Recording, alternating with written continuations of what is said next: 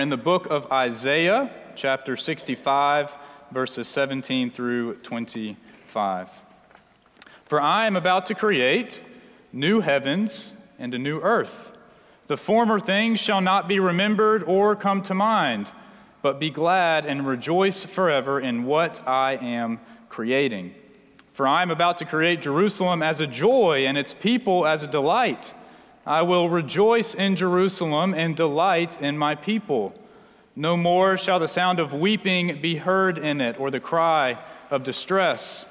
No more shall there be in it an infant who lives but a few days, or an old person who does not live out a lifetime.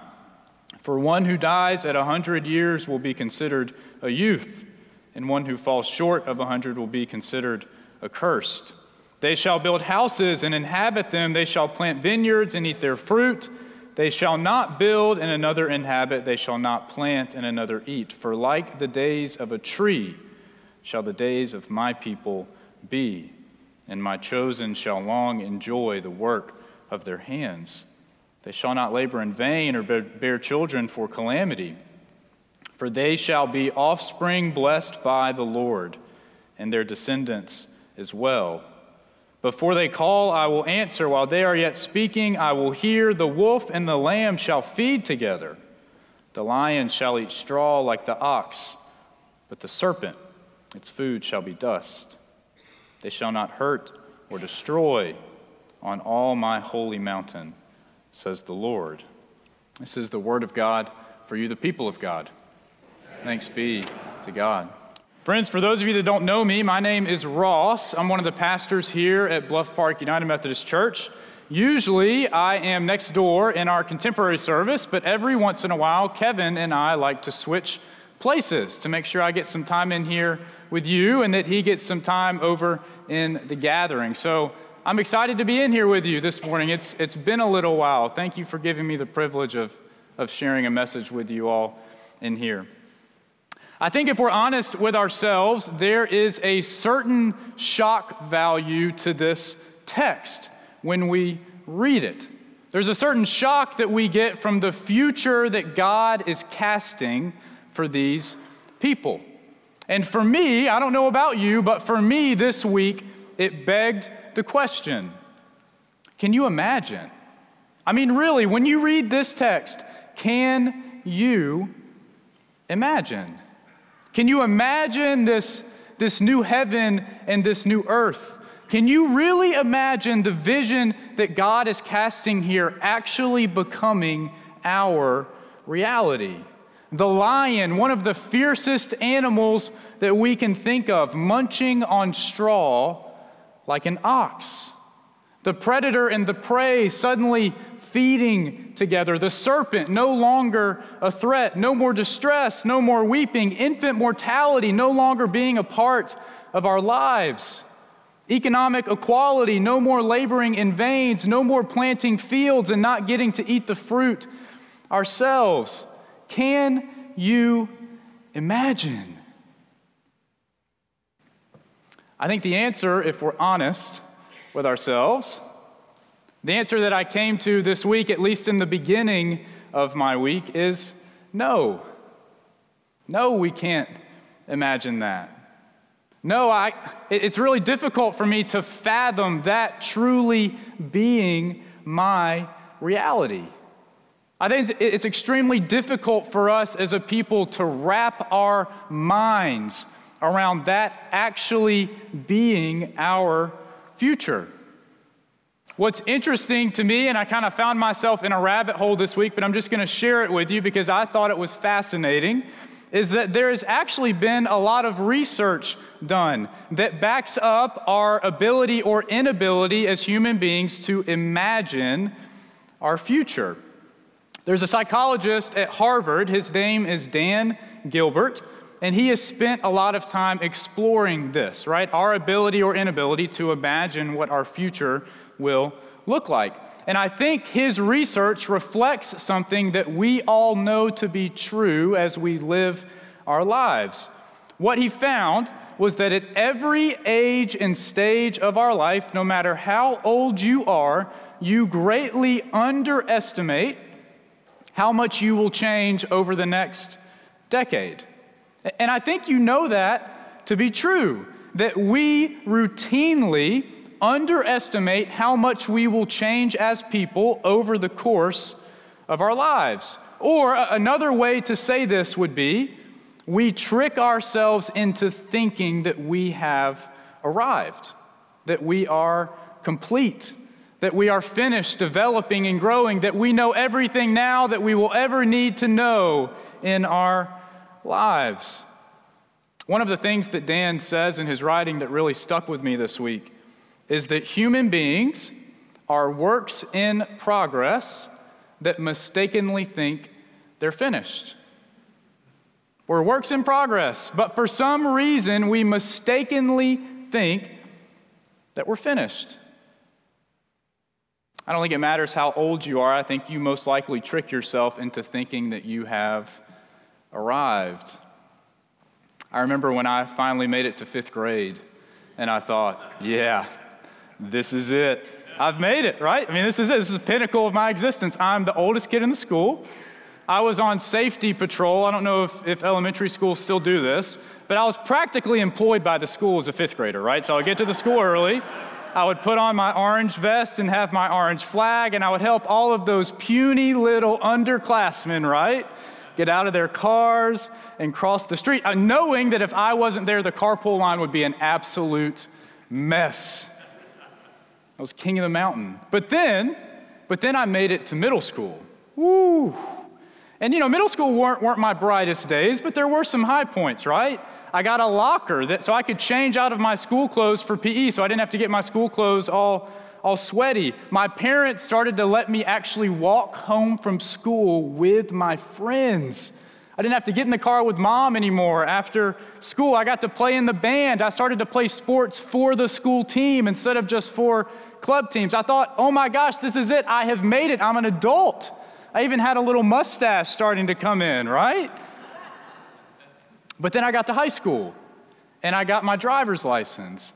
And there is no better feeling in the world than driving away for the very first time in a car that feels like it's yours, even though you didn't really buy it, without anyone in the car with you. I even got to start staying out past 10 freshman year of high school. That was a big deal. But then I started college, and then I moved to Dallas, and then I got married, and then I became a parent, right? But when I look back at every stage of my life, I tricked myself, and I continue to trick myself, thinking that I have arrived, that this is it, that I've reached the pinnacle of my life, that it doesn't get any better from here. Dan, that psychologist, boils down that way of thinking into this: the ease of remembering and the difficulty of imagining. I'm sure that we can all look back 10 years ago at our past self and see how much we have changed as an individual. I am very different than senior in high school Ross was. But despite the clarity of looking back, it's still so difficult for us to fathom just how much we will change over the next 10 years. It's really hard for me to imagine who I will be and what I will be like as I'm sneaking up on 40 years old. And my guess, my hunch, is that if you do that right now, you're going to run into the same blocks that I do. So to our question, can we imagine this new heaven and this new earth that God paints for us in the text? Probably not. But the good news is that I don't think we're alone. Because the folks that were hearing this vision for the first time were a broken people. They were a tired people. They were a people who had just made it back to Jerusalem after 70 years of exile in Babylon. They were a people who were returning to a city in ruins. Because remember, Babylon didn't just take the people to exile, they leveled their city. They destroyed everything in sight, including the most important thing at the very center of that city that was their whole identity, the temple. The people that are hearing this for the first time are a people who are having to start completely over. A people who have come close to losing their identity. A people who have been living for the past 70 years in the wake of their decision to turn their backs on God. And this is the words that they hear from the prophet. The vision that God casts before them. God finally speaks up, a God who they may have thought doesn't really want anything to do with them anymore. And he says, "Hear, O Israel, I am creating a new heavens and a new earth. I'm making a new place, a new creation where there won't be any more weeping or distress, where there will be no more infant mortality, where a death at 100 years will be considered an early death, where unlike when you were in exile, you're going to build houses for yourself, not for others. You're going to plant vineyards and then you're going to get to eat the fruit. This is going to be a place where you no longer labor in vain, a place where your offspring, your children, are blessed.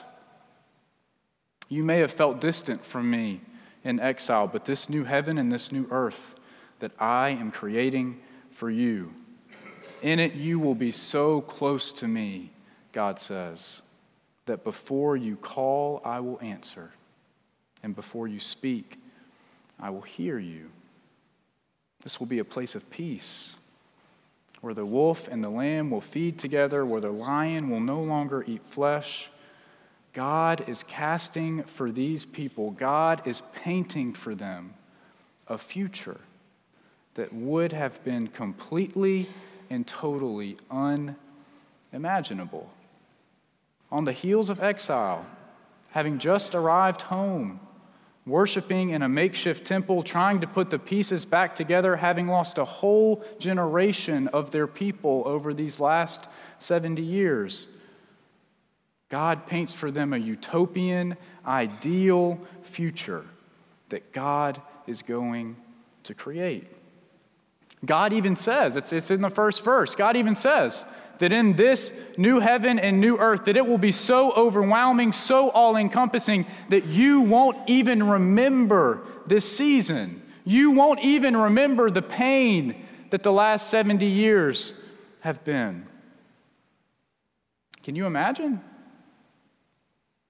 I think if they were to look at their current circumstances while listening to this word from the prophet, that it would have been laughable, much less unbelievable. And the reason that I felt convicted to preach this message is because I know that when I read passages like this, passages that depict and cast before us this final restoration of creation back to its original state, sometimes, if I'm honest with myself, it is really difficult for me to imagine. Because sometimes I feel like those exiles that have just made their way back home. Because I look around and I see division, and I see resentment, and I see anger, and I see war, and I see folks who are hungry and folks who are cold. I see people not able to receive the medical care that they need. I see families struggling to find a place to belong. I see pain and fatigue and exhaustion and folks that are just in survival mode. And then I read a passage like this full of hope and restoration and everything that I'm looking for, just like the Israelites. And for some reason, it is just really difficult for me to imagine. And this is just one of the many times in Scripture where a future like this is cast before us. A future that, if we're honest, is hard for us to imagine. So the question that we're left with is, what are we supposed to do in response? If that's where we are, honestly, as a people of faith, then what is our response to that supposed to look like? Should we just read the text over and over and over again until we get to a place where we think we can actually imagine, until we can picture it? I mean, really, what do we do now? Well, I think the answer in part is to get to work. The exiles that were making their way home, they heard the vision for this new creation, this new Jerusalem that would no longer be filled with the sound of weeping and of distress, this promise that God would one day be as close to them as the breath in their lungs.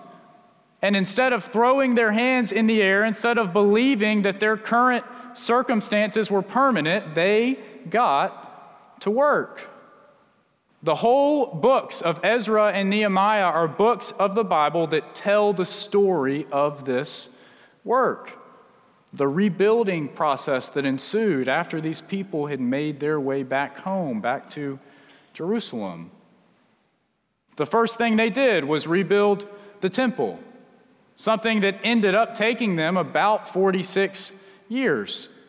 But my guess is that when they finished that project and they were able to take a step back and look at the completed second temple, that just for a moment they could imagine.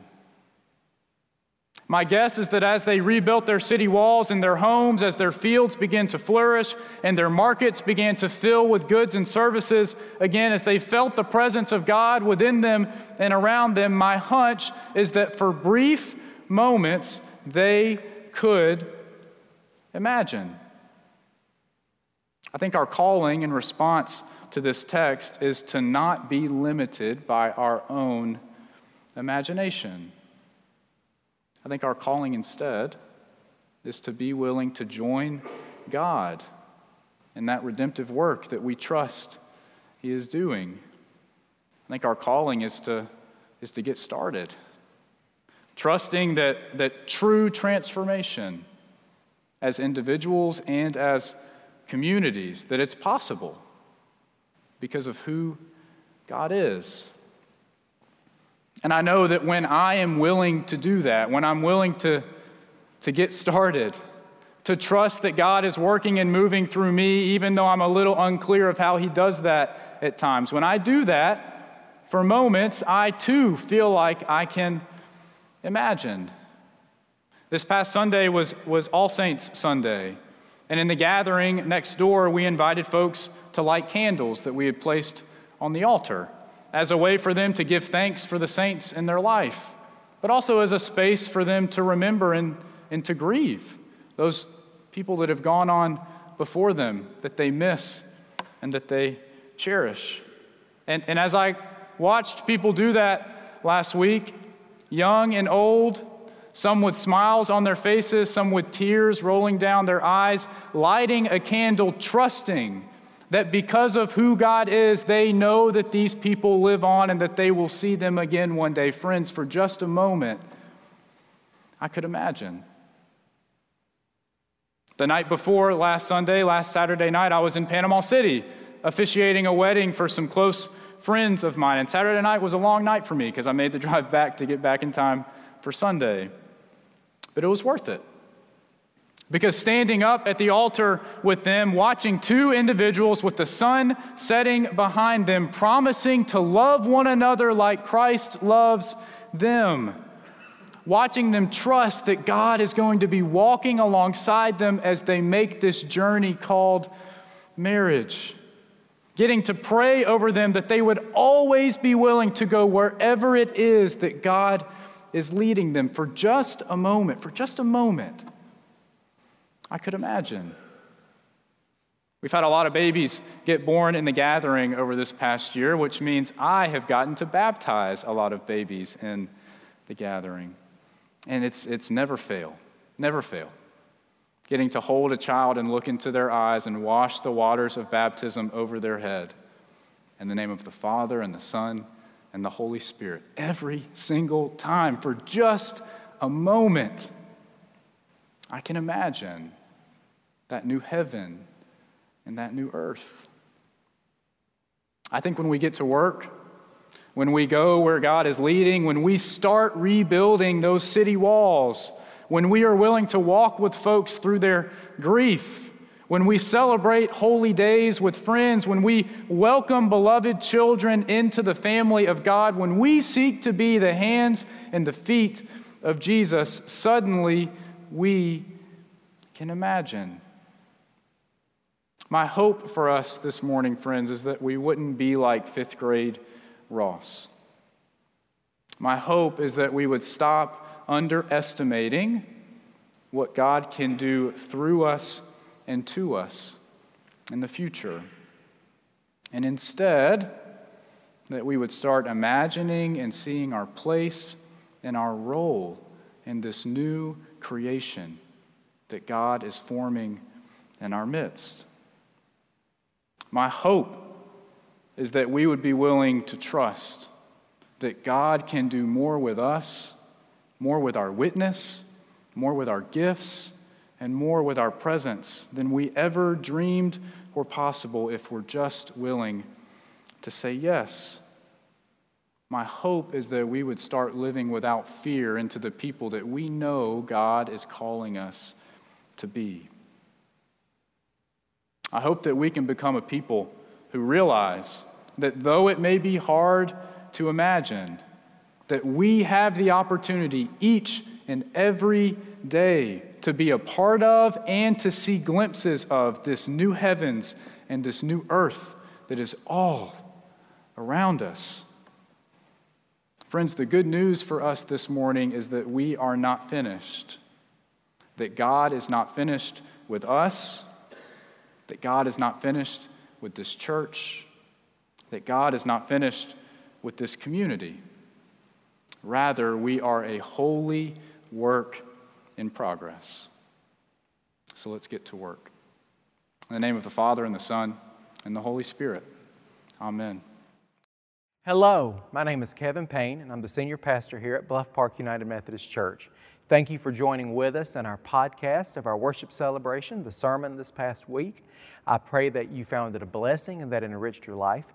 If you are ever in our area and would like to join with us in person, we are located at 733 Valley Street here in Hoover, Alabama. Our service time is 10 a.m. and we would love to meet you. I pray you have a blessed week and hope to see you soon. Bye now.